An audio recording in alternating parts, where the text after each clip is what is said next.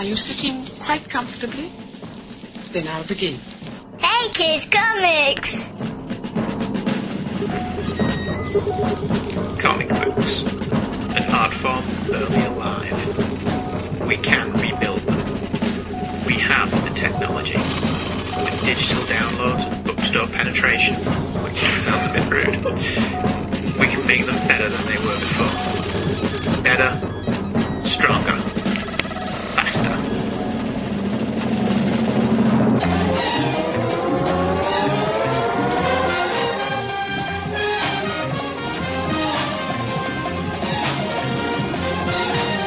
Hey Kids Comics!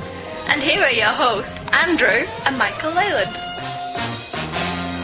Hello everybody. Hello everyone. And welcome back to the show. Today's episode of Hey Kids Comics is very special. Is it? They're all special. In their own way, aren't they? Everything is beautiful. I do keep being told at school that I'm special. In their own way. And when everyone's special, no one's special. No one's special. Yeah. So we're doing a comic book show. It's very interesting. Do we have anything to say this week? So. Justified's back. It is. The coolest man on television has returned. Raylan Givens. I doff my cap to thee. I was going to say, I didn't know I was ever on TV. Well, you're not. And if you were, you'd have to be played by Timothy Olyphant to be the coolest man on television. And you're not, so... He was in Hitman, though, and wasn't cool. Yeah, well, he shaved his head for that. He didn't. You could see his hair. It looked horrible. Well, he was the best thing about Die Hard 4. Fair enough. Granted, that's not really a competition worth winning. He was the best thing about Hitman, but that's not a competition worth winning. And what else? Oh, yeah, Marvel have pulled a DC and released an image from an upcoming solicitation that reveals that Amazing Spider-Man #1's coming out in April of... So are they rebooting them? Well, there's Amazing Spider-Man ended with issue 700, didn't it? Are they rebooting with Peter Parker coming back and he'll be Peter Parker in an issue? The image seems to show that Peter Parker has returned. Right. But let's have a quick show of hands, lovely listeners. How many people are surprised by that development? Because that wasn't the point of the story, was it? The point of the story was Paul Spataro, hi Paul, pointed out, and then I stopped having an aneurysm, that this was just the death and return of Superman, but with Spider-Man in it. The central protagonist is taken out of the picture, right, believed to be dead, but there is enough wiggle room there for you to go, I'm a bit suspicious of this. What's the wiggle room now? I don't know. Well, I'm sure. From where I'm up to, they've just his body's missing from the grave now. Parker Optimus. Well, there's something missing from a grave. Okay. I forget what, but anyway, his position is taken by somebody else who seems to be that man, as with Superman, as with Nightfall, as with this. So it turns out that Dr. Octopus was turning himself into Terminator Spider-Man. Yeah, that would be cool. That'd be a development they didn't see coming, wouldn't it? Over the course of time, chinks in the armour appear and people start to realise he's not what he says he is. Cyborg Superman, Asbats, Spock, as people, I believe people are calling him, before the triumphant return at Nightfall, Death and Life of Superman, and presumably this Spock era of Spider-Man. And for the most part, I've been enjoying it. I think it's been a pretty fun ride. I'm not reading Marvel. I'm reading more Marvel than DC now. I've just dumped another 2 DC books, haven't I? Which ones? I've dumped Superman, Batman. Okay. I don't think I'll carry on with Harley Quinn. First issue was alright, but it's not worth that much money. I may pick it up in the 50p bins if it's available. And I think Superman Unlimited will be going after the 9-issue opening story arc. I'll give the full story arc its due. Yeah. But I think it's not impressed me enough to carry on buying it. Besides, I'm more interested in picking up Fantastic Four #1 and Silver Surfer #1. Yeah. That are coming out in a couple of months. I'm just not reading much Marvel. I liked Spider-Man.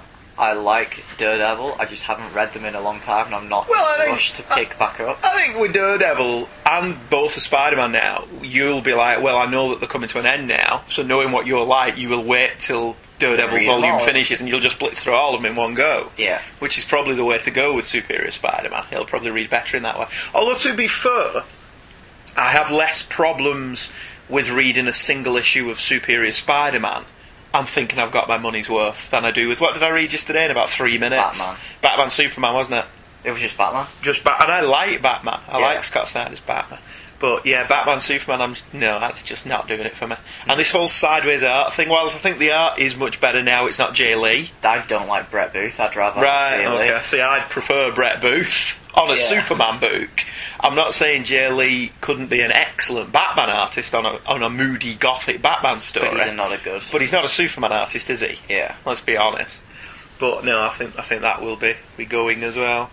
But more and more as I'm reading these, I'm thinking these read better in trades. And I'm thinking maybe we should move over to trade paperbacks. I recently read all of Snyder's Batman run in one go, and it was more enjoyable. Yeah, well, that's something else. I wouldn't mind reading all that again as well. Digging out all 25 issues of that and just ploughing through. You do pick up a lot more.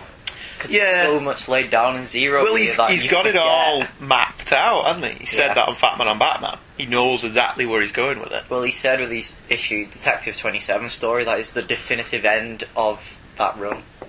Even though he'll never get there as a writer, that's where it'll end. Alright. I'm looking forward to Detective 27. I think Detective Comics 27 will be the first issue of Detective Comics I've bought since New 52 started. I think we have like the first 10. Do we? Yeah. I thought we only bought the first 3. No. We bought a few more than that. Right, okay, fair enough. See, I don't remember. See, I was in Oxfam the other day, which is a charity shop, lovely listener, if you don't know what Oxfam is.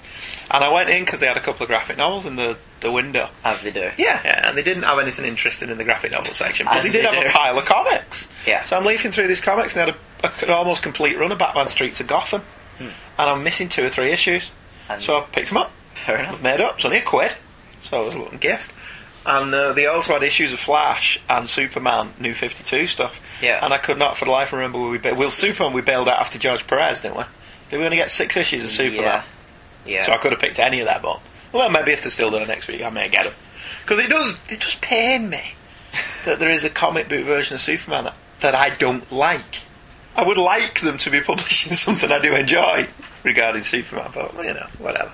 Anyway, should we do an email before we get into EC Comics? Mm-hmm. Okay. Just one email. We're only doing one email, yeah. No. We may end up doing a couple, I don't know. What are we now? We're 7 minutes in. We'll see how it goes.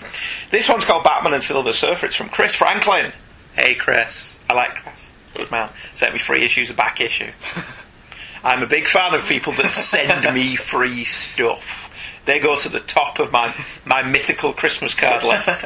If I sent Christmas cards to many, many people from the show, I can't because I don't know where they all live, but if I did, those people would be top of the heap. People who gave you free stuff. People who give me free stuff, top of the heap. Yeah. If you want to send us free stuff, you get to the top of the Christmas card list. You get to the top of the Christmas card list. Anyone who's ever sent me free stuff, pretend I sent you a Christmas card. Pretend I sent you a Christmas card saying love Andy and Mike. Thanks for the free stuff. Thanks for the freebies. Anyway, we started an email and interrupted ourselves. Yeah. And lovely listener, I would love you to think that we do that deliberately, because it's now a running gag, but we really don't. No. Chris says, hello, Leylands. Hello, Chris. There's only us 2 here today. There is. But technically, we are still plural Leylands. Yeah. So, okay. I won't bother telling you 2 that you are great, because that goes... Because it's a lie. That's not actually what Chris says. Chris says it's a great show, and we appreciate him saying that. Mm-hmm. Don't we, love? You just said I wasn't here, so... Well, you weren't a minute ago, but now you are. He said hello, Leylands. You can say hello to him. Hello. There you go. I'll try to keep this briefer than usual, says Chris. I don't see why, Chris, because we've waffled, quite frankly. Well, that's why he needs to keep it brief. That's a good point, yeah. Silver Age Batman. Interesting that you chose the earlier pre-New Look Batman to examine. Despite Morrison's obsessions, I feel the heavy sci-fi era is the weakest in Batman's long history, despite the competent stories and art of folks like Finger and Sprang. I think the 2 tales you picked are rare exceptions where the fantastical elements actually work within the story pretty well. Most of the time, it's as if Batman and Robin are in the wrong comic.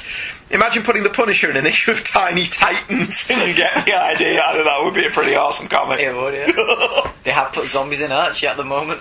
Have they? Yeah. They put the Punisher in Archie, haven't they? Yeah. Hasn't the Punisher been to Riverdale? So, okay.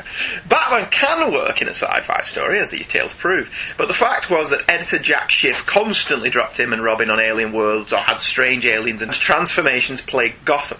By contrast, Schwartz's New Look emphasis on detective stories was a breath of fresh air, and despite the complete lack of gothic mood or atmosphere, seemed much more appropriate for a Batman tale. I don't disagree with any of that. I mean, we've said before, 50s Batman's not an old Ballywick, is it? I think it's my favourite. Is it? Second See, for favourite. me, it's not Batman.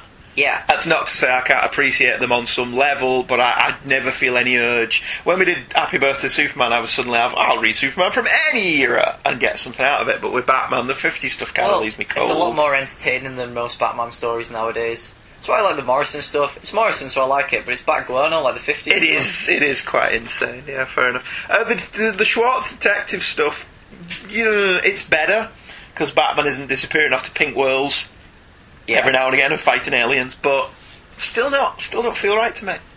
I don't know why. So what's your Batman then? My Batman, from 1969 onwards. I've said before, you could cancel Batman, for me, from about 1949 to 1969, and it wouldn't bother me in the slightest. You could go straight from 1949 to 1969 and I'd be happy, because nothing in the 50s and 60s really speaks to me. That's not to say there's not stuff in there I don't like. Castle with Wall-to-Wall Danger is a favourite Batman story. That's from the early 60s. Secrets of Batman's Utility Belt is a great story from the late 50s, but for the most part, that's just not my bag. Did he leave you on this planet? He did, yes, and I was made up with that. Chris continues, I've never read much solo Silver Surfer, so I can't really comment on other stories. The ending of this story reminded me of Lee and Kirby's excellent This Man, This Monster, from Fantastic Four issue 51. The nameless character we are introduced to in that story makes the ultimate sacrifice, and few will ever know, just like in the Surfer tale. I do agree that Lee had a problem with wrapping things up neatly at times, and that does show here. Still, the raw power and emotion of the story come through in your excellent description. Well, thank you very much, Chris. And it wasn't that story till the last minute, was it? We were going to do the Asgard one. Yeah. What's it called, that? I don't know. It's got The Good, the Bad and the Uncanny. Yeah. Is that the name of it? We were going to do that one. And at the very, very last minute, and by last minute I mean Michael had actually read The Good, the Bad and the Uncanny. Michael doesn't read the comics that we cover until the day before. Yeah. And at the very last minute I said, we're not doing The Good, the Bad and the Uncanny, we're going to do the one after it. But I forgot which one we were doing, so when I got the omnibus out, I read both of them. Well, it worked out. Well, I was reading it, going, it's only like a 20-page story. And it wasn't! It won't take me long. I'm going into page 30. How long is this? Got your value for money in the Silver Edge, dude. Comparing the two tales is nigh impossible. Oh, I don't know, Chris. I think we gave it a pretty good try. It's often been stated that Mort Weisinger, editor of the Superman titles, and Jack Schiff consider their comics geared more towards children than the pre-teens Julius Schwartz seemed to target. Or maybe Schwartz just thought kids were smarter. Lee definitely seemed to be aiming for teens and young adults even, although there was plenty for the young kids to enjoy. I can't really say who would win between the Batman double feature and the Surfer. It's like apples and oranges. Both taste pretty good and are good for you. Given Andrew's love of Spider-Man, especially Lee Ditko's Spidey, I think the Man of Steel has an uphill battle next episode. Chris.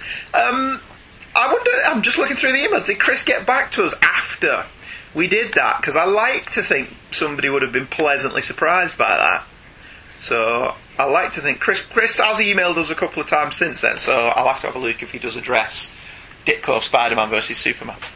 Because you would think I was just going to say, this Ditko stuff, this urinates all over this other, but we didn't actually do that.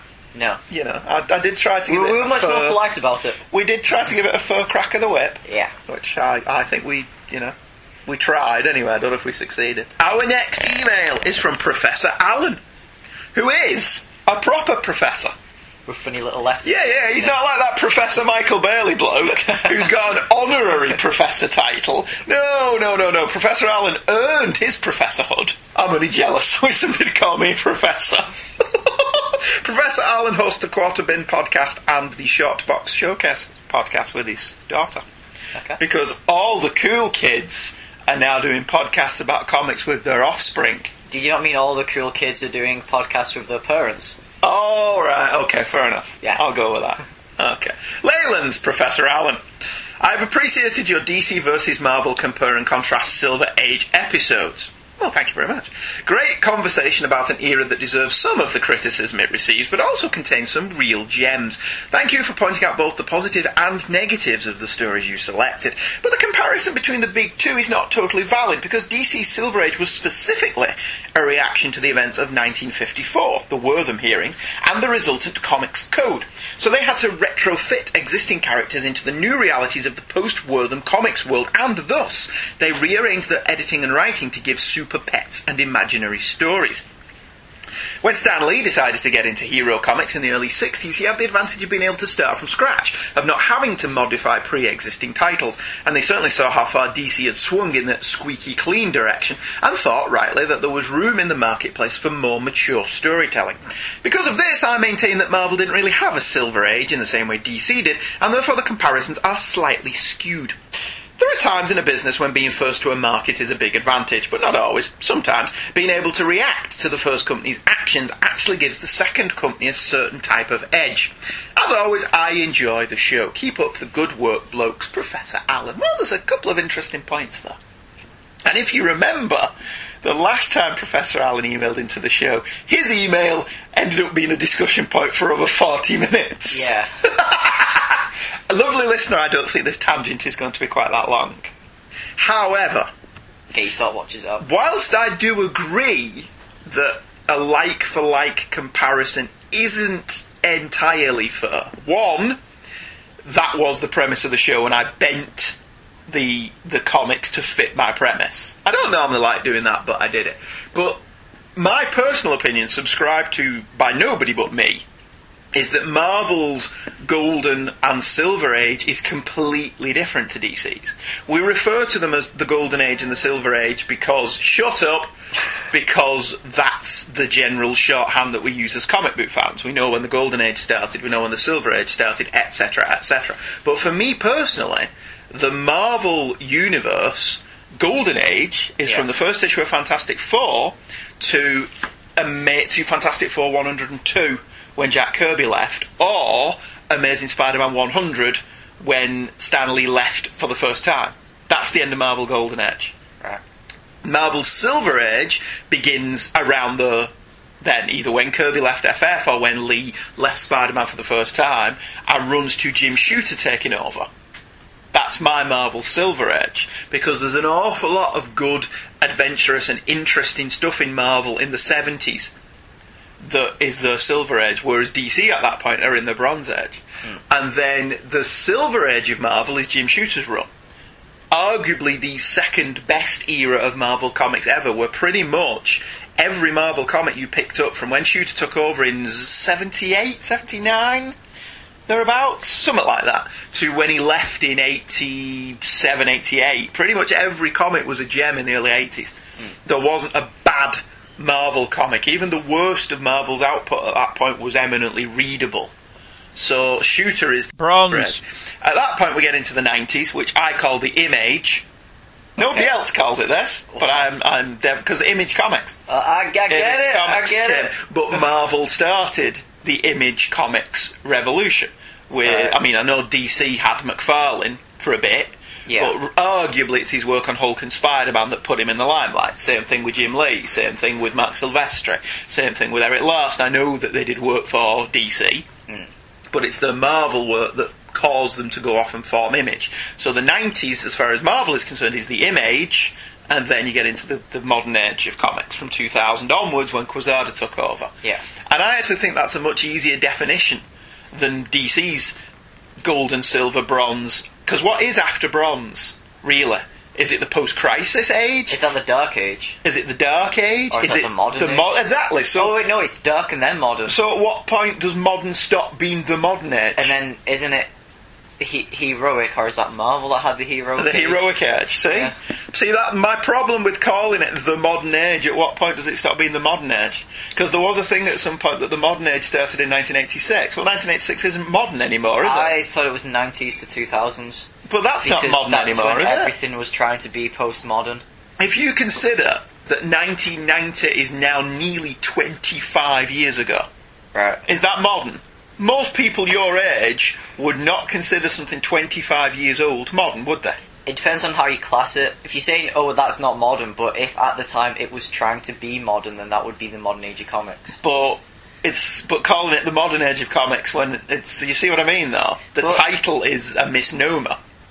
Can you call it the golden age when another age might be better? Well, the golden age of comics just signifies that this was the beginning, essentially, and it was an era of experimentation and change. Yeah. Batman alone went from being a pulp/gothic horror strip to being a proper superhero strip. Superman went from being the champion of the oppressed that he was, vigilante, to being a fully deputised officer of the law. Yeah. And then the Silver Age is by and large remembered for Jimmy Olsen turning into a turtle and Batman and Robin having adventures on other planets.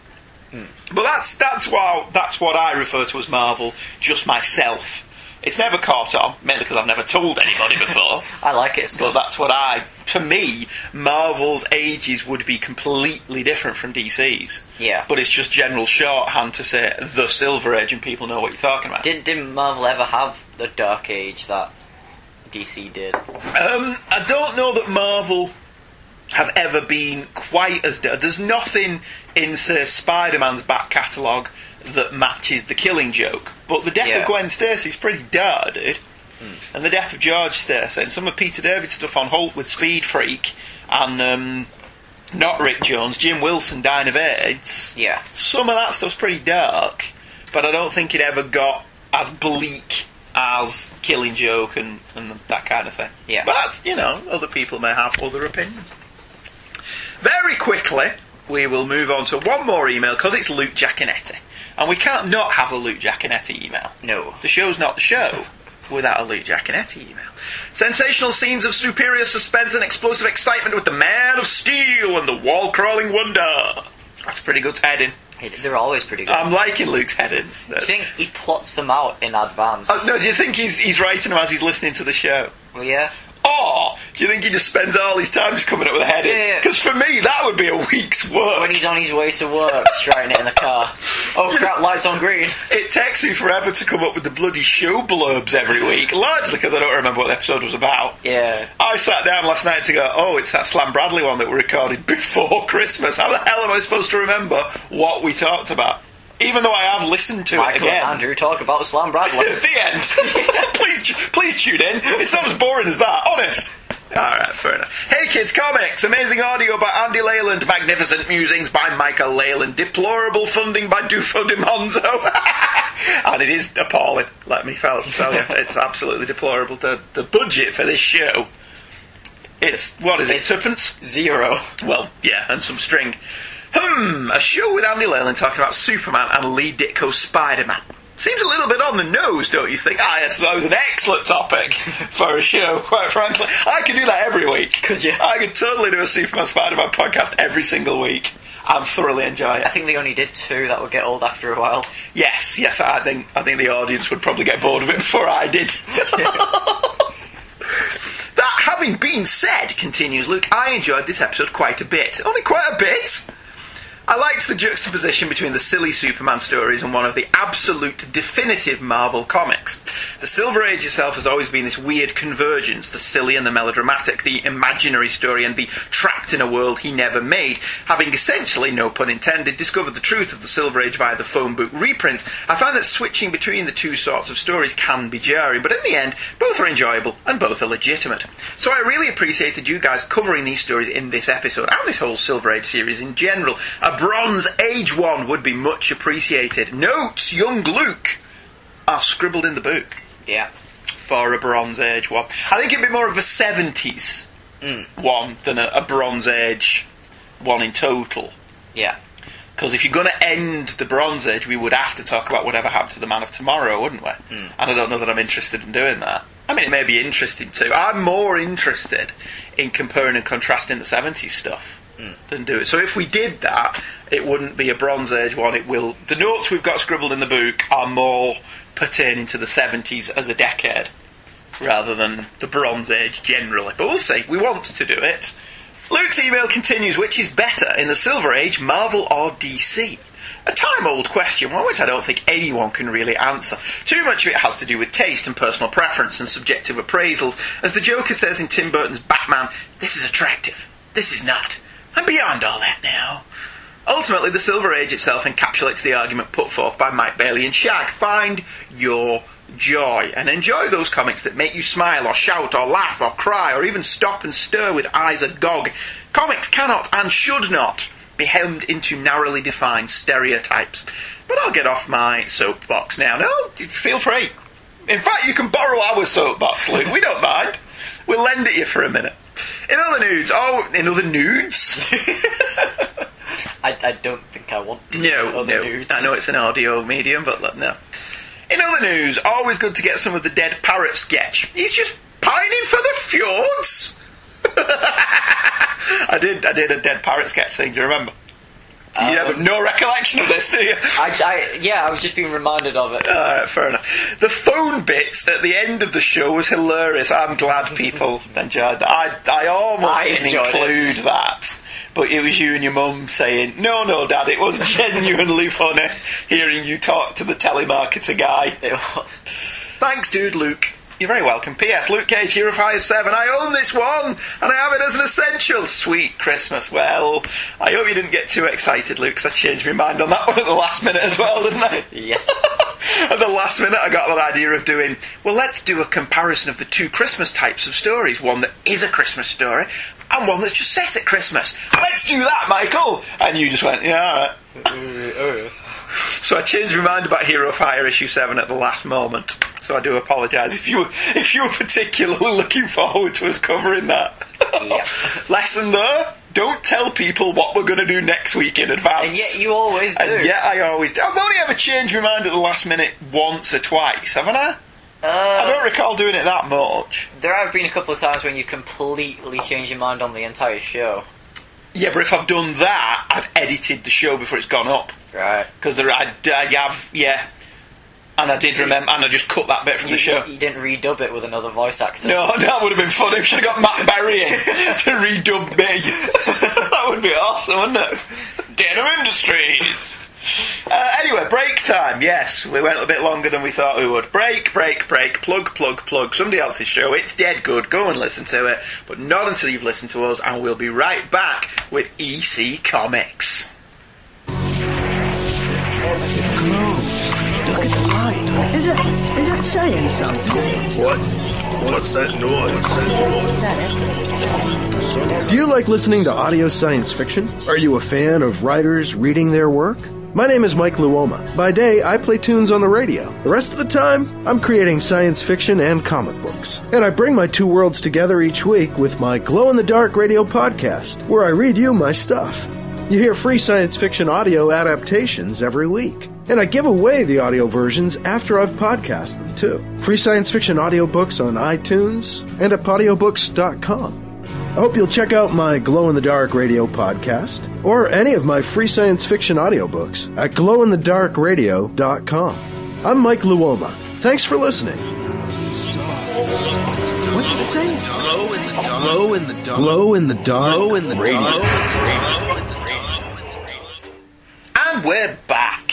EC Comics, originally named Educational Comics, was founded by Maxwell Gaines in 1945 after selling out his share of All-American Comics to national publications. Initially launched as a children's educational line of comics featuring such titles as Picture Stories from the Bible and Picture Stories from American History, this inauspicious comics company would go on to be one of the most controversial, influential, and revered comics companies in the history of the medium. In 1947, Gaines was killed in a speedboating accident, and the company was passed over to his son, William.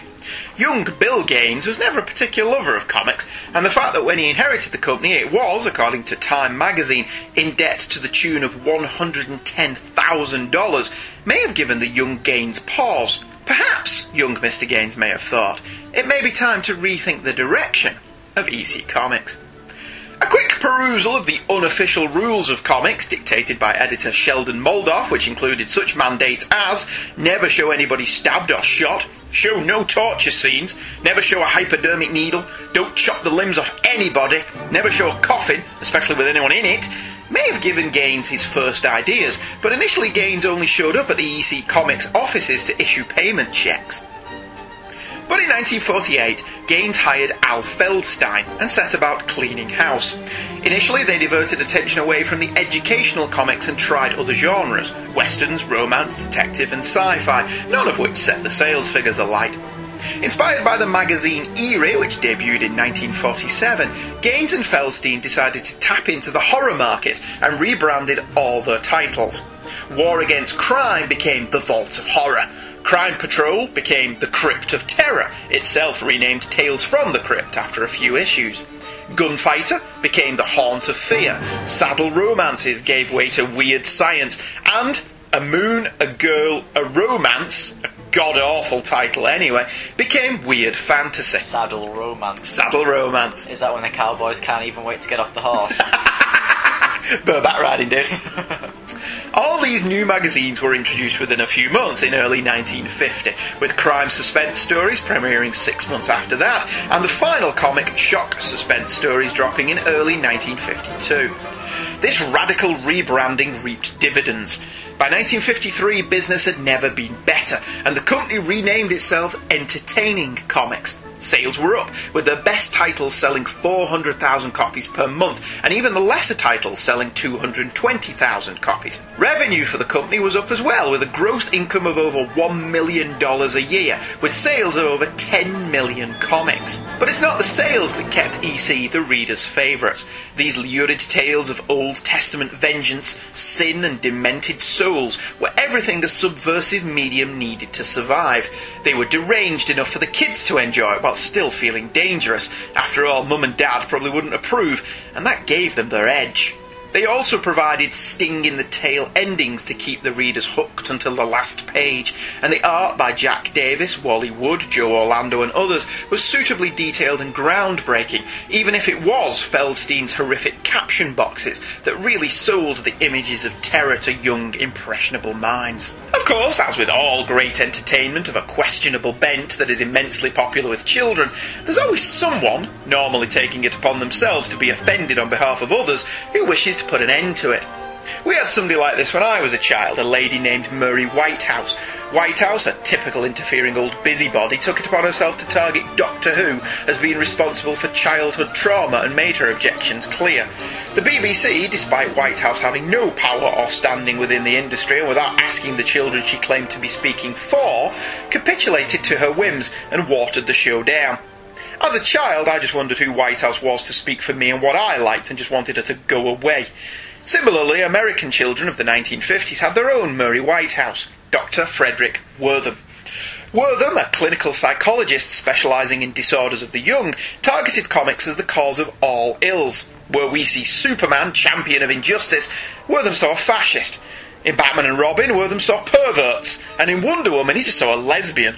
In an utterly marvellous piece of deductive reasoning, he learned that the most juvenile delinquents he had examined were readers of horror comics. Therefore, horror comics must be a factor in their misbehaviour. I presume most of those children also drank Coca-Cola, but he didn't seem to feel the need to completely destroy the Coca-Cola Corporation. Maybe they weren't as easy a target. He's not entirely wrong about Wonder Woman, though, is he? Wonder Woman's not a lesbian! When the early Wonder Woman stories are all about bondage, written by a guy who shares his wife with his servant. It's just bondage. Okay. In the early 1950s, Estes K. Farber, who had made his name challenging the mob, would chair a Senate subcommittee hearing on the evidence provided by Dr. Wortham that comic books made kids go bad. The subcommittee made no judgments nor rulings, but the rampant publicity aided by Gaines' own testimony, which hindered more than it helped, resulted in a wave of negativity towards comics that it took years to recover from, and the industry created its own self-censorship board, the Comics Code Authority. Gaines refused to join the CCA, and, as quickly as they arrived, horror comics all but disappeared. Gaines' other venture, Mad Magazine, continued and prospered, but the heyday of the Crypt Keeper, it seemed, was long over. We've never read any EC comics. Or have you read EC comics? No, okay. So this was another first for us, and the idea for this was provided by listener James Hickson. We did some quick research on what were considered the best EC comic stories, and we picked some purely at random from that list. Not very scientific, but then neither was Dr. Wortham. The stories we picked up from the wide variety of EC comics being published at that time, and they are Cutting Cards from Tales from the Crypt issue 32, cover dated October-November 1952. The Screaming Woman from Crime Suspense Stories issue 15, cover dated February-March 1953. Foul Play from Haunt of Fear 19, cover dated May-June 1953. The Switch from Tales from the Crypt 45, cover dated December-January 1954. And All Through the House from Vault of Horror issue 35, cover dated February-March 1954. These, we felt, gave a broad cross-section of the kind of stories EC were telling. We're kicking off with Tales from the Crypt, issue 32, largely because in publication date it's the earliest of the stories chosen, but also, with the exception of Mad Magazine, Tales from the Crypt is EC Comics' biggest gift to pop culture. Despite being cancelled in September of 1954, the title was incredibly influential on future movie makers. The first live-action adaptation of Tales came in 1972, starring Peter Cushing and Joan Collins. It was an anthology movie adapting a number of the comic stories into the film. The second, and most famous, was an HBO television series running from 1989 to 1996 and featured many stories adapted from the comics, not only Tales, but the other titles as well. It was a remarkably star-studded series for cable TV of the time. Instead of featuring the best and brightest Canada has to offer, there were contributions from many big Hollywood names, and all the shows were introduced by the Crypt Keeper, voiced by John Casilla. The series span off 3 movies: Demon Knight, Bordello of Blood, and Ritual. How anyone thought all this blood, gore and nudity was suited to a Saturday morning cartoon show is unknown, but such a thing did occur in 1993, cementing its legacy. An animated children's series based on Tales from the Crypt. I only wish Frederick Wortham could have seen that. The first story, Cutting Cards, was adapted into an episode of the TV show and starred Lance Henriksen. In the comics, this story only has a credit for the artist, Fred Peters, but according to the website comics.org, it was written by Al Feldstein. The cover for this issue is signed to Jack Davis and focuses on a different story to what we're covering. At the circus, a scantily clad dancing girl is about to be crushed by an elephant. The 3 story narrators, the Crypt Keeper, the Vault Keeper, and the Old Witch, all appear in little circles down the side. Do you like this cover? I want to know what that elephant's doing. It's standing on her head, dude. Look at the elephant, and then look at the elephant's leg. Yeah, he does seem a little bit like he's turned at a weirdo angle. But you know, if my head was underneath an elephant's foot, that's the last thing I'd be thinking of, quite frankly. I looked at that cover and was quite surprised that this was the 50s, because she's not wearing a lot for a 1950s comic. Yeah. So, and we've Target not... audience. Yeah, we've not picked stuff with the most lurid of the covers. There's no decapitated heads on the comics we've picked. No, very boring. Yes. were you expecting a couple of decapitated heads? At least 2. Per cover. Tales from the Crypt's reputation preceded it, did it? Alright, fair enough. Should have done the 3 Little Pigs one. That's the only episode of the TV show not adapted from a comic. Is it? Yeah, the cartoon one. Yeah. Yeah, it's the only one now. 2 gamblers, Gus Froney and Lou Grebis, hate each other so much they decide that this world ain't big enough for the both of them, and they challenge each other to a gambling contest in which one will lose their life. After both players draw an ace at cutting cards, the duo tries Russian roulette. A tense scene ends with a standoff when the gun jams at the fatal moment. Fed up, Gus suggests they get their doctors on the line and play chop poker. Chop poker is like strip poker, only instead of removing an article of clothing, they use a meat cleaver to remove a digit or limb. They have their personal doctors act as seconds during the bizarre duel to the finish, but the gamblers find themselves unable to proceed when they've both hacked each other's arms and legs off. Still, even in the hospital, the duo play each other at drafts, using their noses to push the pieces around. Despite only being 6 pages, the Crypt Keeper gets a third of the page to tell us the title, and a further third of the page with a quasi-splash image of Gus attacking Lou with a meat cleaver. The art by Fred Peters is exemplary throughout. I didn't see the point of that little midway splash page of him attacking him with a meat cleaver, given that it doesn't actually happen in the issue. I felt they could have got 2 more panels of story, though. Do you not think? Yeah, it's just like the splash pages and the silver page. Yeah, but they didn't have enough room for a splash page. Yeah.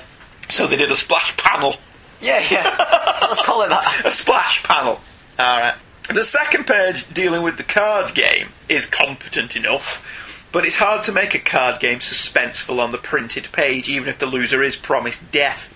This is largely because there's not really any inherent danger in cutting a few cards, unless you're going to get a paper cut.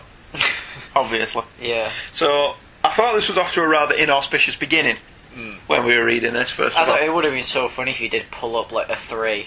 Yeah. Alright. End of story. 3 pages in, yeah. The third page, however, is incredibly suspenseful, and Peters milks every ounce of drama out of the Russian roulette scene.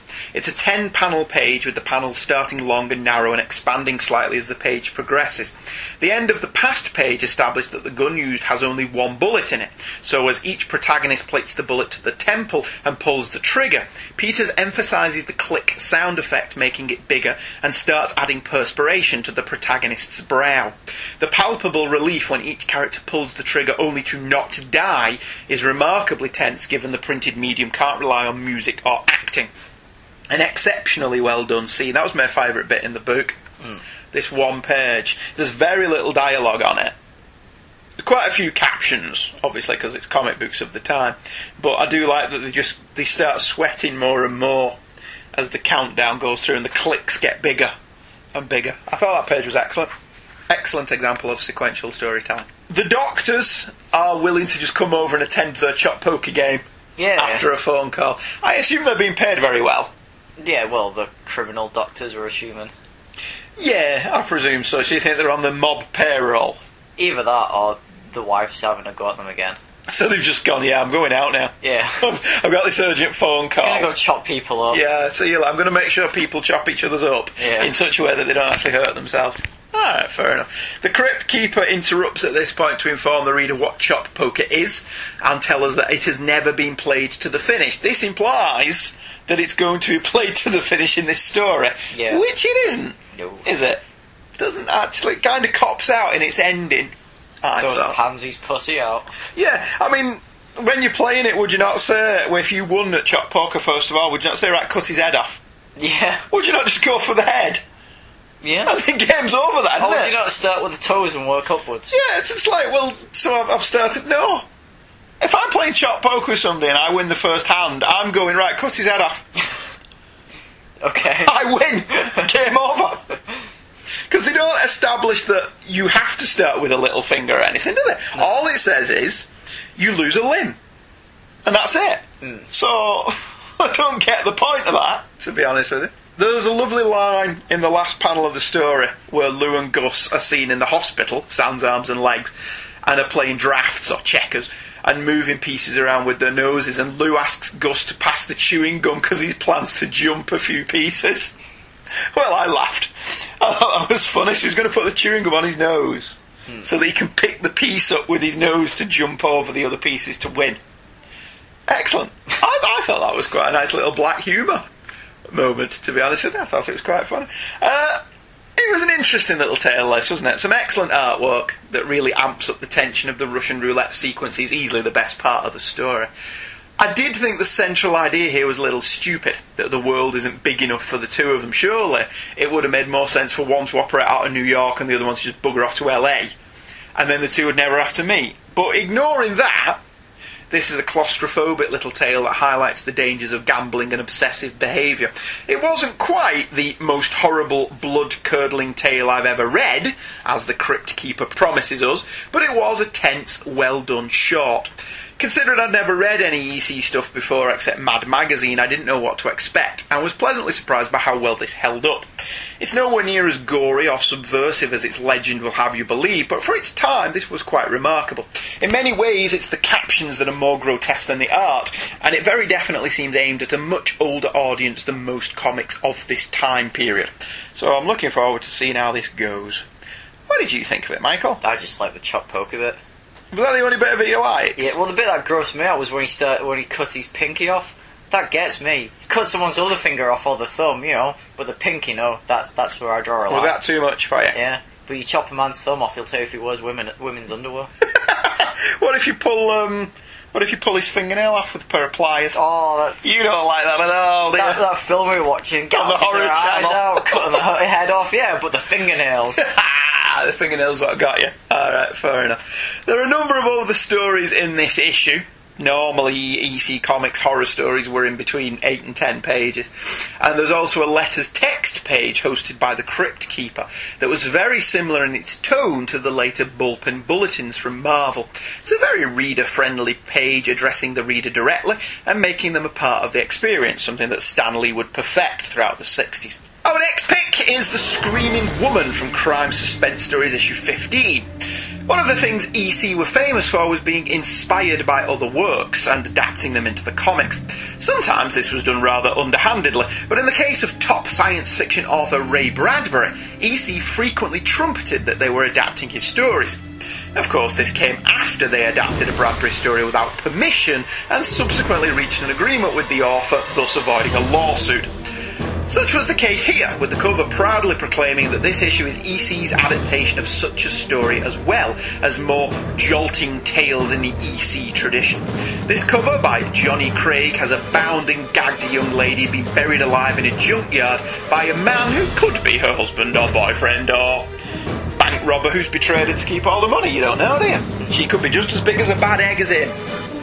I like how the guy on the cover is completely different to the guy inside the story, otherwise it'd have just ruined it for us. Well, I didn't get that that was a specific reference to the story that we've read. Was that not a reference to one of the other stories in the issue? I don't know. I assumed it was, because she's been buried. It could be, and we didn't read the other stories in the issue. Or I didn't. Yeah, because the other one's water everywhere and not a drop to drink, so that's nothing to do with burying somebody alive, is it? So I just got that was a symbolic cover rather than specifically representing the issue. But, you know, it could be representing the Screaming Woman, because that's the one that they're talking about on the cover, isn't it? There's a Ray Bradbury story in this issue. Yeah. So, alright, fair enough. This was also adapted into an episode of Ray Bradbury Theatre, starring Drew Barrymore, in which one of the characters reads a Tales from the Crypt comic. Okay. I was very interested in it in the fact that Tales from the Crypt cover and back cover were both covers of the comics. So, like, that comic didn't have adverts, did it now? It's like when they read a newspaper on TV and film and the back page isn't sports. And you're like, where are you buying this paper? The back page is the headline that they're reading about in the middle of the newspaper. Which is a bit dumb. Alright, fair enough. This version was drawn by Jack Kamen. On the way for ice cream on a hot day, 10-year-old Margaret Leary hears the muffled screams of a woman as she takes a shortcut across the empty lot behind her house. She rushes home but can't get either of her parents to believe her. Her father finally acquiesces to his daughter's demand, saying he will go to the lot with her, but only if she eats all of her dinner. Dinner conversation turns to the neighbours, the Nesbits, with Margaret's mum teasing her husband that, had things worked out differently, he could have been married to Helen Nesbit. He even mentions that they had written a song together for each other, which interests Margaret's mum. Margaret's dad returns to the lot but hears nothing. Margaret takes it upon herself, first to dig for the woman herself and then later to try and track down who it is who may be missing in the town.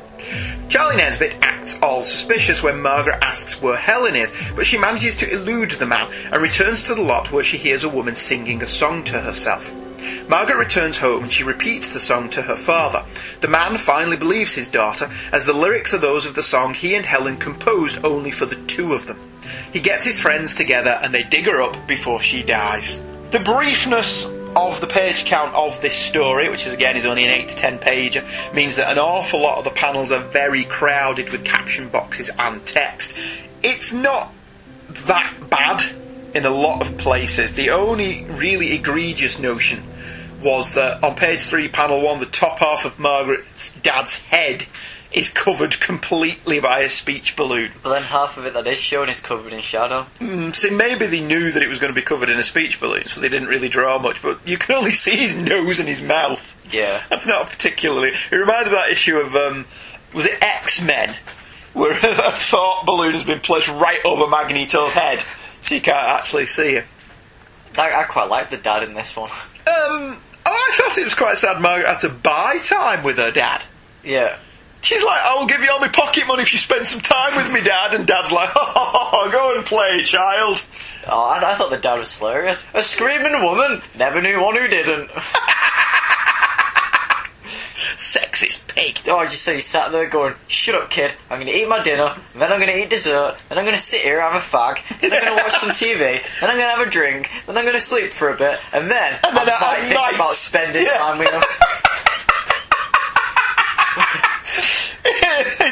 Because Not it's even my true. daughter, anyway. Not if he's been knocking up Helen Nesbit, no. Well, yeah. Charlie Nesbit is portrayed as a huge scumbag from the minute that Margaret meets him, which was a little bit on the nose. Some more subtlety here may have been nicer, but I suppose the limited space available affected the pacing slightly. I do wonder if he was this obvious in the original Ray Bradbury story, because he's very shifty in the comic, isn't he? His eyes are always in shadow and they always look a little bit manic, and he's always puffing away on his fag and yelling at Margaret, and the way he grabs hold of her as well. I'll be honest with you, I thought he was going to do a lot worse with her than just play cards. Yeah. But thankfully he didn't go. So he's a scumbag, but he's not a child killer. No. So he's a moderate scumbag. This was in the 70s. It's in the 50s, dude. Nor was it the BBC, but oh well.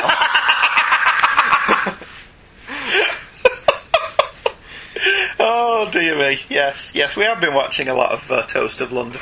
I thought this was excellent. I really did like this one. I thought it was a brilliant short tale, but Ray Bradbury was one of my favourite writers as a kid. A lot of his stories lend themselves to audio and comic book adaptations, as his stories are quite wordy, character-led pieces, and I was always quite disappointed by TV and movie adaptations of his work, such as The Martian Chronicles, which I thought was a great book, but a boring TV series. I thought this was pretty gripping, very fast-paced due to the brevity of its page count, but perfectly structured.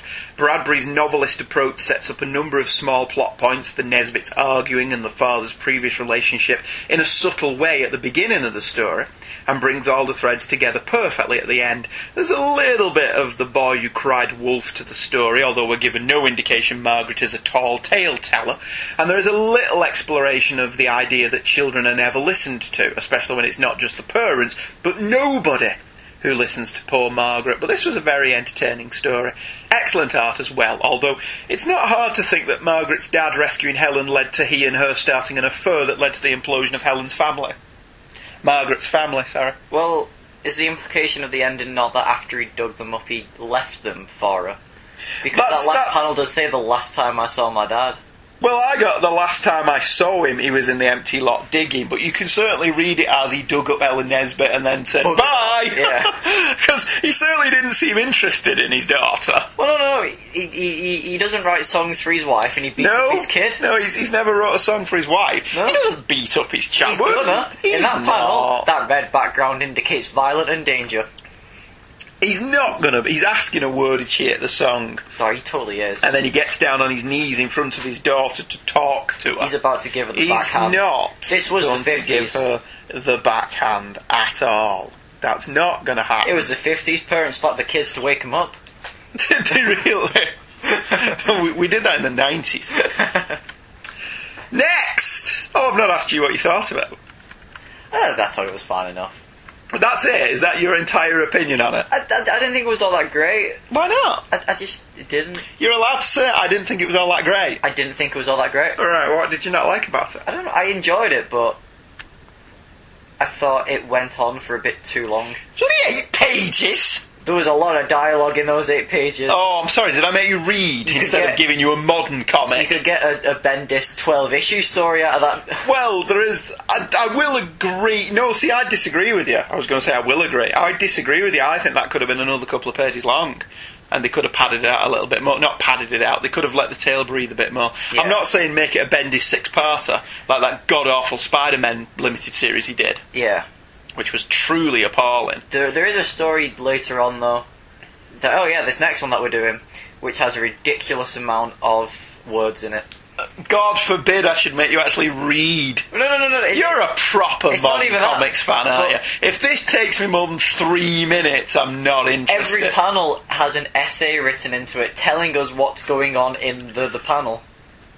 See, I don't agree with that. I thought the captions were mostly pretty good at telling the story. In fact, I thought the captions were more horrific than a lot of the art. Yeah. His descriptions of gouging somebody's eye out, it was much more chilling than actually seeing somebody getting their eye gouged out. Well, that's, it's just me. So, alright then, next is Foul Play from Haunt of Fear issue 19. This was one of the most controversial stories published by EC, being singled out by Robert Warshaw in his 1954 essay, Paul, the Horror Comics and Dr. Wortham, where he described it as the outer limits of good taste. It was also one of the many examples used by Frederick Wortham in his book, Seduction of the Innocent. It was written by Al Feldstein and drawn by Jack Davis. The cover is simply signed Ghastly, which seems to be a pseudonym for Graham Ingalls, and shows a hooded man raising his axe to behead two attractive women with their heads on the block. The baying crowd looks on. I like that axe he has. I like that cover. But it's noticed it's a double axe, yeah? That's very time-saving, isn't it? It's got to be really strong, though. I'm very impressed by the guy, the forethought he's put into the time management, though. Yeah. If I do two people, maybe he's getting paid by the head.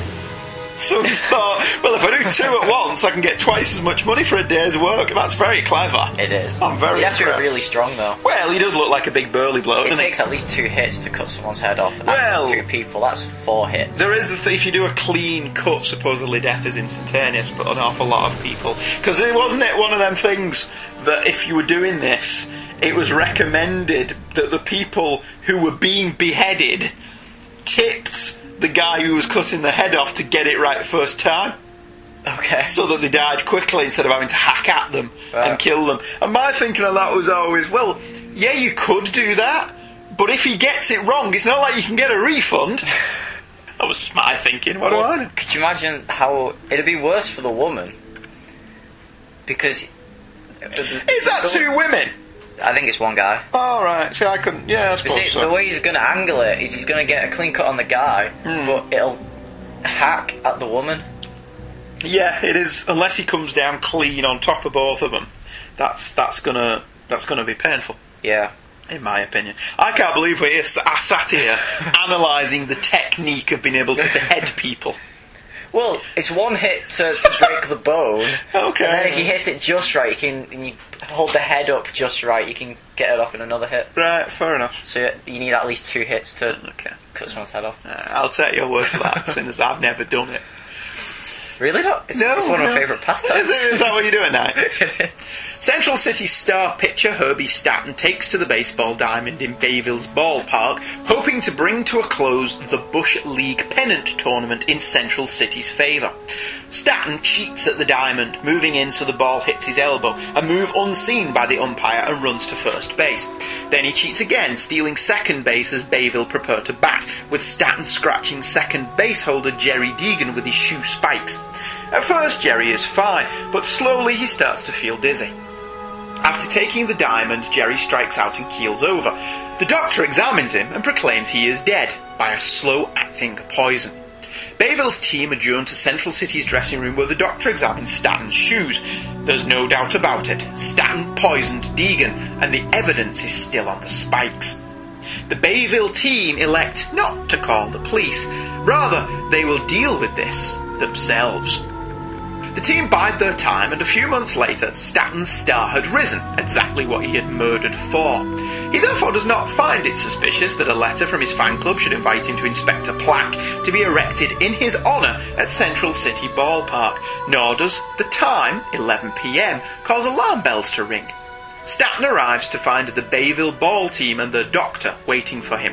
That night, a commemorative ball game took place, using Herbie Stanton's head as the ball, his legs as the bat, and the rest of his body parts scattered around. Herbie Stanton did finally receive his plaque, a plaque engraved with R.I.P. on it. As I've done before, I did simplify the synopsis to make it easier for me, but the story, once again showing how far ahead of the curve comics were, starts with a nighttime baseball match piquing the reader's curiosity straight out of the gate. The Crypt Keeper even asks why this game is at night, hooking the reader in. The story then flashes back a few months to set the story up before cutting back to the present. If Dr. Wortham had concentrated on how well this story was structured and spoke to children about that and what the story's themes were, maybe he'd be remembered slightly more reverently. But no, he was doing everyone a favour for outlawing comics. Was he really? Yeah, he did me a favour. Statton's spiking Deegan is subtle, not too telegraphed, and a good example of setup and payoff, especially in a story this short. I have been pleasantly surprised by how well constructed these stories have been, especially given that this is older than my mum. I think that's pretty cool, actually. Because these didn't feel like 50s comics, did they? No. Compared to when we did the Interplanetary Batman and the Batman of Superman of Planet Z or whatever it was, this doesn't feel like that in any way whatsoever. This feels like it could easily have been published in the 70s or the 80s. No, I felt it felt similar. Not as silly, but I was just going to say Foul Play was similar to the Interplanetary Batman. It wasn't as silly as it, but it read similar to it. Did you think? I thought these weren't in any way as dated. Well, I can usually tell how old a comic is just by how it reads. And depending on the dialogue. If you hadn't have known, what would you have picked these as being? I 60s, 70s probably. See?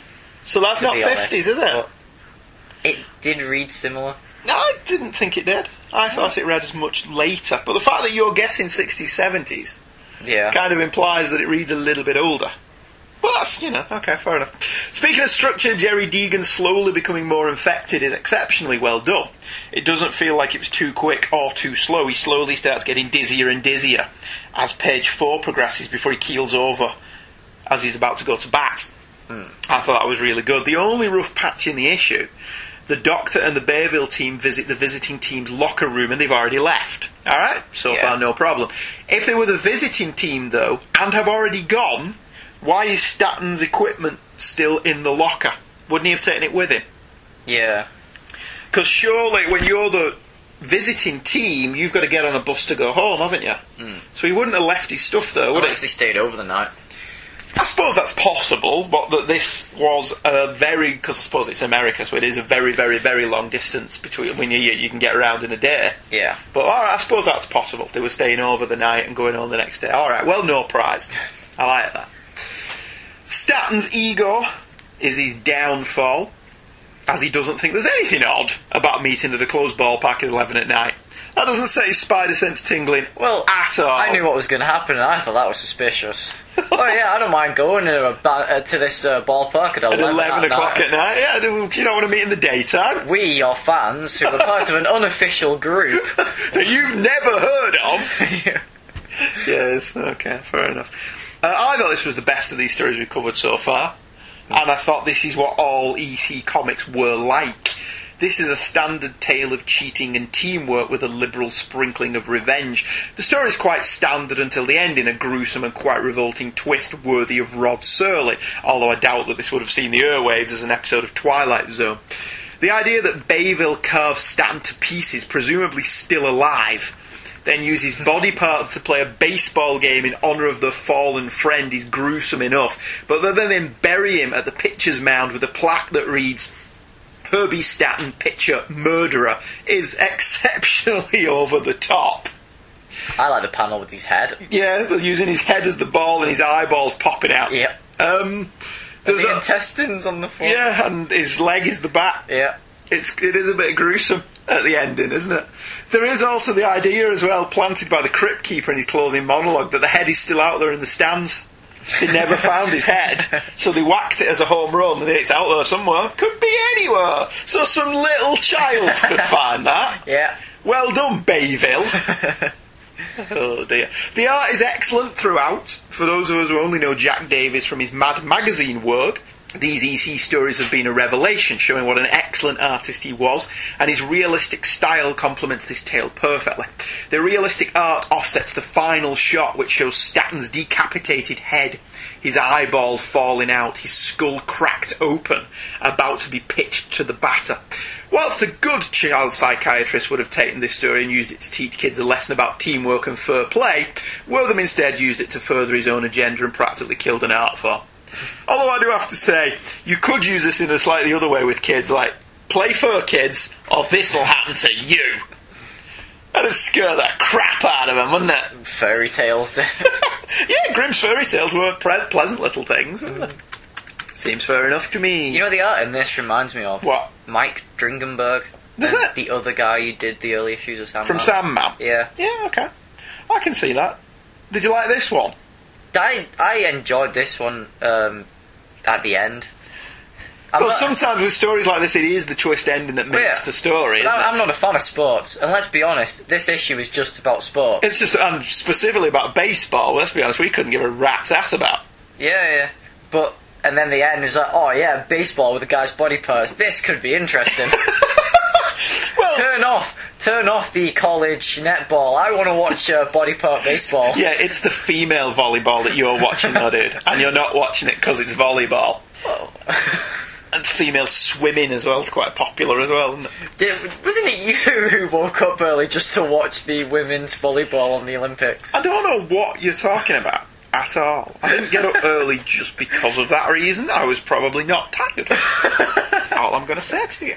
Next, The Switch from Tales from the Crypt 45. Written by Carl Wessler with art by Graham Ingalls, this was meant to be the last issue of Tales of the Crypt, although as it turned out, one more issue, featuring material from what was meant to be EC's fourth horror comic, The Crypt of Terror, would be published. This story, the last in the issue, is therefore the last Tales of the Crypt story to be published after the Wortham trial caused Gaines to pull the plug. This story was adapted into an episode of the TV show, which was directed by Arnold Schwarzenegger. The main protagonist in the story was played by Rick Rosovich, who, trivia fans, is Ginger's boyfriend in The Terminator. The cover by Jack Davis shows a man and a rat, presumably the only survivors of the sinking ship behind them, clinging to a floating piece of driftwood. That's not one of the better covers, that, because I don't know why you would be terrified of a rat. Unless it's the thingy book. Is it the James Herbert book? Unless it's the rats, yeah. I suppose that's possible. Yeah. The Witch's Cauldron. So this is a mad witch story. An old millionaire, Carlton Webster, falls in love with a young woman, Linda Stewart, but he's afraid that if she finds out he's wealthy, she will only be interested in his money. He therefore doesn't mention his wealth and proposes to Linda, but she puts him off, telling him his face is too old-looking. After speaking to his doctor, Carlton is referred to a man whose methods are dubious but desperate. He asks the doctor, Hans Faulkner, to do an expensive face transplant with a younger man, George Booth. Linda is amazed that he now looks young, but puts him off again by saying he still has an old man's body. He gives more of his fortune to the young man and the doctor to transfer torsos. She still isn't satisfied because of his legs, and because she's a woman. He spends the last of his fortune to swap out his legs, goes back to Linda, who has mysteriously moved in the night. Heading to her new apartment, he finds she has married. Behind the door, he sees George Booth, as all Linda ever wanted was to marry a millionaire. The moral of this story, kids. Women are scum. That's not the moral of the story at all. Like that issue of Detective. Which one? Issue 0. The one where Bruce is living with the... Oh, yes! Yeah. Yes, the Detective Comics Zero from New 52. Yeah. Where the moral of the story was, women are scum. Women are, yeah. That's not the moral of this story, and not something that we personally subscribe to. Legal disclaimer. Again, it's the writing that is where the meat of this story is. The captions are wonderfully alliterative, with some excellent wordplay, very well written stuff. Which I'm sure Dr. Wortham, with the extensive knowledge of comics he must have had to be able to talk about them with such proficiency, recognised. Oh, yeah. I'm pretty sure that he looked at this and went, "Hi, horror hooligans, this is your Shiver Chef, ready with another mess of mouldy morbidity from my cruddy cauldron. If you'll just glide in on the gook into the haunt of fear, the old witch, your hostess in heaping helpings of foul fur, will wind up CK's muck-mag in my usual gory-telling manner, with a delightful dish of delirium delvings called The Switch." Come on! That's some good writing there, that is. Do you think Wortham read the comics? No, I don't think Wortham could read. I think he was just a kid and he looked at the pictures. Yeah. Honestly. Yeah. It's a skull, this must be bad. Yeah, I honestly think he didn't read them at all. Well, nobody with half a brain could read these and not appreciate that yes, they're gory, but they're actually very well written. Man was an idiot. Pure and simple. It's like I keep saying about the video game thing at the moment. The only people who think that video games inspire crimes and violent actions are the people who don't play video games. People who don't play. Well, it's always been the same. Yeah. The relatively brief length of the story does leave some questions, such as how Linda and Carlton met, which is never even mentioned, is he's it? just sat there going, I've fallen in love with someone. That's nice. Does she know this? Yeah, well, that was my thing with it. Why would he think she was interested in it? Yeah. Going through this story, I don't see her giving off any signals whatsoever. Well, this guy seems pretty creepy. Anyway, look at the smile on that second panel. Yeah, well, he's fallen from 22-year-old bit of hot stuff, hasn't he? And he's clearly 903. So... the other problem I had with it was Linda's motivation seemed to change without provocation. She goes through the entire story telling Carlton he's too old, implying she's after a hunk of her own age, but the twist ending gives lie to this, where she clearly isn't bothered what the guy looks like as long as he's rich. And ultimately this is why the story didn't work for me as well as the others we've looked at. If Linda had just said, but you're not rich, we wouldn't have had a story. Yeah. So it was built on a faulty premise. Because he said he didn't have much money. She didn't want to upset him. Is that you think? That's what I'm going for. Alright, fair enough. Page 3, we're told Carlton made his money via his imagination. I wish I could imagine a ton of money. Well, in fact, I can. Yeah. Doesn't make it appear. We're all imagining here. How about you work and I'm the manager? Yeah. Again, one of the reasons this tale doesn't work, Carlton has been given a new lease on life and a new younger body. Ditch Linda, just bugger off and go and make some money. He's got everything now. He's got the brain and the looks. Especially if you can imagine it, yeah? Yeah, let's make lots of money. Hans Faulkner, who is the doctor, is magnificent. Is, of course, German. Oh, yes. You want a complete new face? You'll have to get it from a handsome young man. No, don't look at me like I'm insane. I have done this operation before, yeah? Yeah? And I love, there's a wonderful bit. Is it earlier on? In my country, nobody will believe me. They say I'm a quack. And you're like, gee, I wonder why. Frankenstein, the Dark Years. He was actually my favourite one, isn't it? Yeah. He looks like actor Roy Brocksmith, who's in Total Recall, and he's in loads of stuff. You'd know him if you saw him. And Brocksmith is in the TV episode that adapted this story.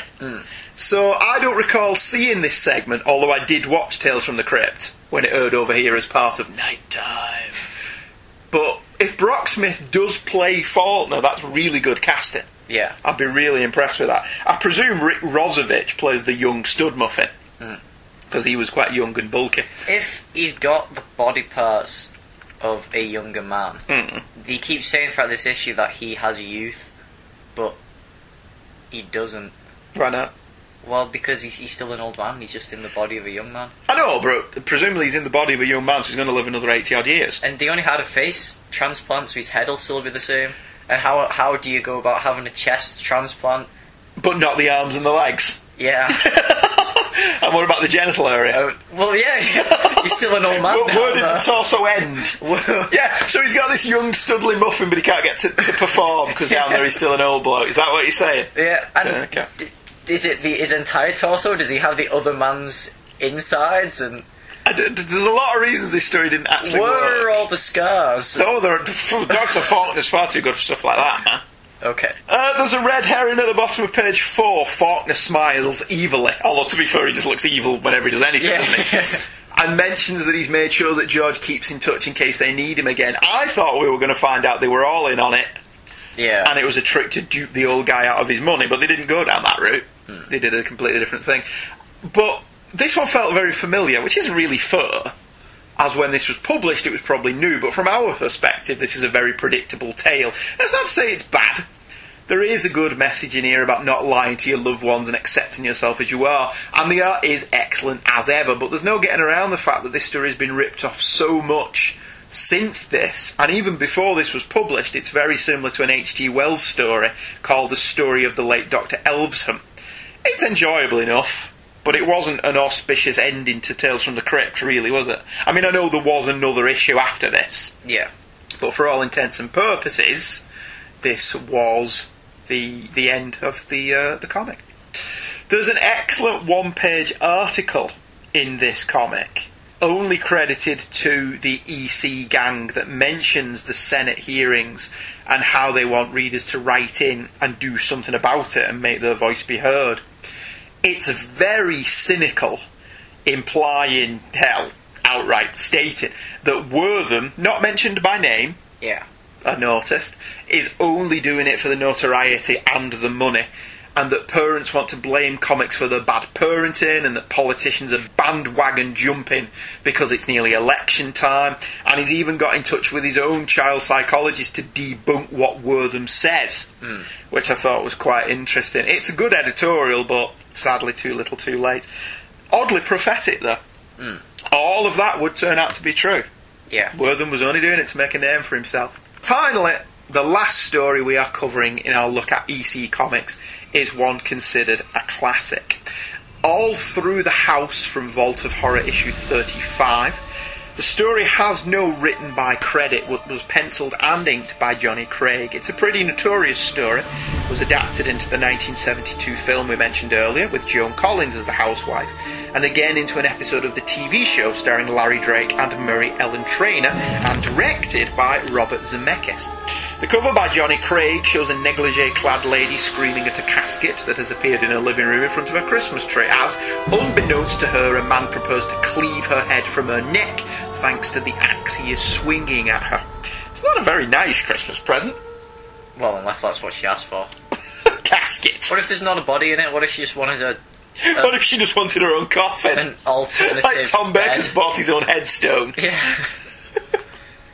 Yes. Alright, it's a Christmas story. She thought beds were too mainstream. So she was sleeping in a coffin. Maybe Yeah. she's a vampire. Yeah. That'd be a twist. It certainly would, yeah. So he's not going to... Well, yeah, you can behead a vampire. Plot can't you? twist, there's garlic inside. Yeah, that seems fair enough. Her husband was dead. Finally, she was free. It was all planned, the death on this cold Christmas Eve, the house miles from the nearest neighbours. All that remained was to sneak out of the house now their daughter was asleep, dispose of the body, and then come home and dream about the insurance money. She's about to do just that when the daughter, Carol, this is a Christmas story, wakes up asking for Santa. The woman gets her back to sleep and then tends to business. She turns on the radio and cleans off the poker, her murder weapon of choice, before preparing the body. Suddenly, a news bulletin. A man has escaped from a nearby state hospital. The man is a homicidal maniac obsessed with killing women and has managed to steal a Santa Claus outfit. Women are all being advised to stay indoors. This upsets her plans. She can't leave lest the maniac find her, yet she must be rid of the body. Suddenly there is a knock at the door and the woman looks outside, seeing a man in a Santa Claus outfit. Panicked, the woman starts boarding up windows and locking doors and stashing Joseph's body in the closet. With all this accomplished, the woman checks on her daughter, but her room is empty. She rushes downstairs to see the door wide open, and Carol stood there with Santa Claus. In contrast to most tales from EC, this one is introduced by jolly old St. Nick, smiling of face and jolly of demeanour. And if that doesn't make you suspicious, nothing will. Turns out it's the old witch in disguise. It fooled me. It did it. Did it really? I thought it was going to be the Crypt Keeper, but then I remember this was Vault of Horror and not Tales from the Crypt. So. Wonderful artwork by Johnny Craig with some excellent shading and detail, particularly panel 2 of page 2. Yeah. Again, as we've said in a couple of the other stories we've covered, there is some good foreshadowing in these stories. Here it's the young daughter Carol stating that she wants to see Santa for herself. Without signposting it, the writer gives away the ending, hiding it in plain sight, although the expositional news network broadcast, copyright Michael Bailey, is a little bit on the nose. Do you want to hear the news broadcast? Ladies and gentlemen, we interrupt this program to bring you a special news bulletin. We've received a report from the Worldwide News Bureau that a homicidal maniac has escaped from the state hospital for the insane. He has brutally murdered 4 women, and all citizens are warned to remain off the streets. This man is extremely dangerous. Repeat, he is extremely dangerous. Another report has just been handed me. Here is the description of the escaped maniac. He is 6 feet 3 inches tall, 210 pounds, has dark eyes, shaggy black hair. It is reported he is now wearing a Santa Claus costume, which he's taken from a man in the village of Pleasantville. And then it carries on. Doesn't stop there. He is believed to be headed north. Police officials state that he will not harm children. Plot point. And will only injure men if he is provoked. Plot point. It is said that he is obsessed with the killing of women. Plot point. All 4 women have already been murdered and been attacked and viciously disfigured. All women are warned to remain indoors. This man is extremely dangerous. Further bulletins will be brought to you as soon as they are received. Stay tuned now for click. That's a typical expositional news network, isn't it? And of course he's a homicidal maniac. I mean, there's so... Well, yeah. But He's not just a cat burglar, it's a homicidal... No, a homicidal maniac. Yeah. And he only kills women. Yeah. He doesn't touch children. Nope. And he doesn't kill men. I'm thinking that EC Comics had something against women.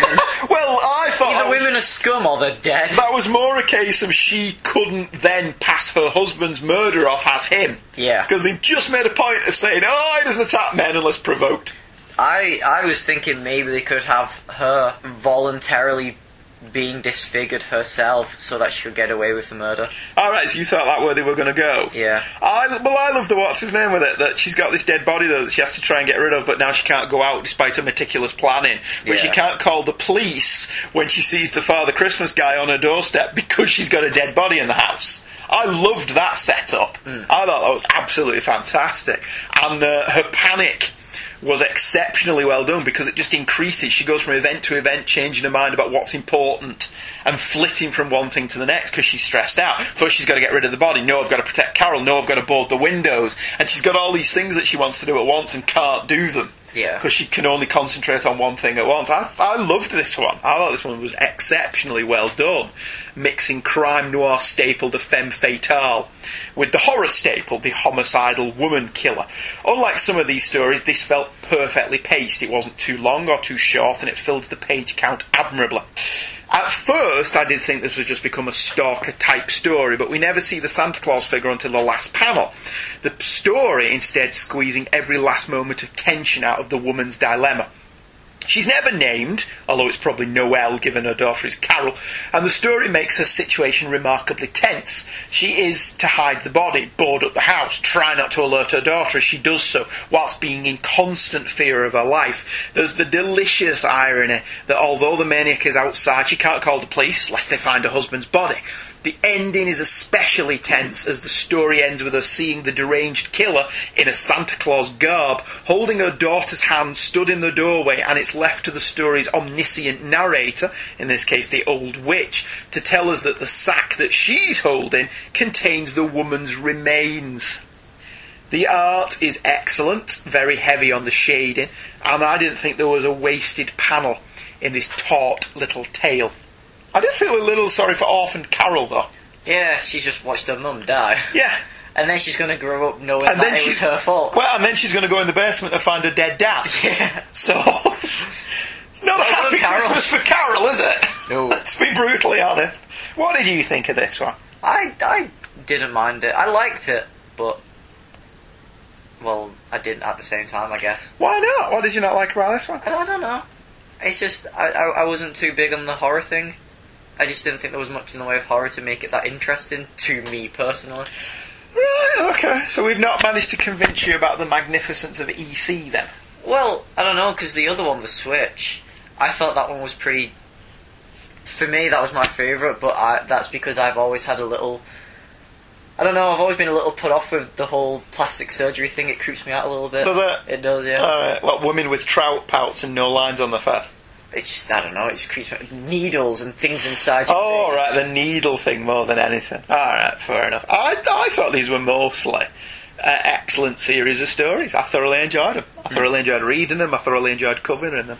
EC Comics was sadly cut short by Wortham and his cronies' desire to find a scapegoat for the problems of society, and we must remain ever vigilant.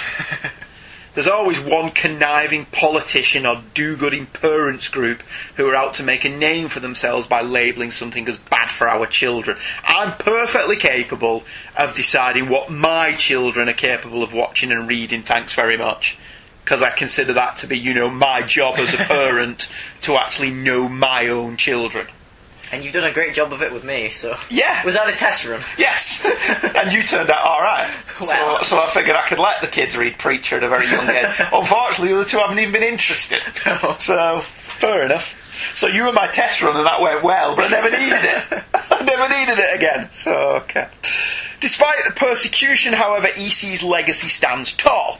The words Tales from the Crypt are still well known in the pop culture landscape, whilst Dr. Wortham is, thankfully, a mere footnote. I just find it funny how everyone loves comics now, and everyone loves the Beatles now, and everyone loves everything, but no one remembers the people who thought they were bad and tried to ban them. Yeah, and Elvis was only shot from the neck up because his gyrations were considered provocative. Nobody talks about that anymore, do they? Elvis, the original twerker. Yeah, there you go. See? There is nothing new. No. It's all cyclical. Next time on an all-new episode. Oh, before we do that, we've got to thank James for suggesting that we do that, because I thought it was a good idea, that. I like that. It was a nice little break. And obviously we planned it because we did horror comics last week as well, didn't we? Yeah. So it was a little And mini-season, and crime before that. Yeah, crime noir. So we've done a lovely little 3-week season, though, that we absolutely, totally planned in advance. Yeah. And if you believe that, I've got You've this not been listening long bridge enough. in San Francisco I want to sell you. Anyway, next time on an all-new episode of Hey Kids Comics, Dreadful Birthday, Dear Joker, You got it kicks right off. this time. Thank you very much. Kicks off with... No, I'm not going to tell you with what, just because I've already changed my mind on this first episode several times. I'm looking in the book, lovely listener, and week 1 of Dreadful Birthday, it's crossed off there, it's crossed off there, that's got an arrow, that's got an arrow, we've moved that to there and that to there. And even today, one week before we record the episode, I've moved a couple of issues around. Yeah. So I'm not going to tell you what we're covering, because I may change my mind again. But anyway, it's Dreadful Birthday, Dear Joker, and surely the not knowing is part of the whole chaos thing that the Joker's a fan of, apart from when he meticulously plans what he's going to do. But says that he doesn't meticulously plan. Exactly right. Right, we'll see you next week. Truly it can be said we've got bats in our belfry and never touch another man's rhubarb. See you next week, bye bye. Goodbye.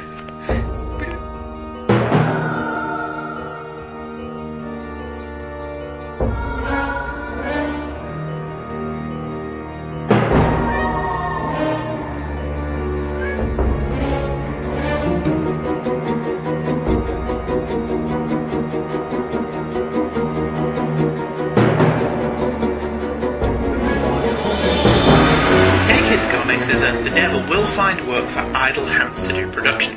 The music and sound clips used in the show are copyright their respective copyright holders and are used for review and illustrative purposes only, and no infringement is intended, so don't send your phalanx of highly paid lawyers after us, as we have no money. Certainly this show was not turned into a lucrative revenue stream, as no money is made from this either, which vexes us. The opinions of Michael and Andrew expressed in the show are the opinions of Michael and Andrew and no one else. They own them, cherish them, and look after them, but are probably not to be taken too seriously.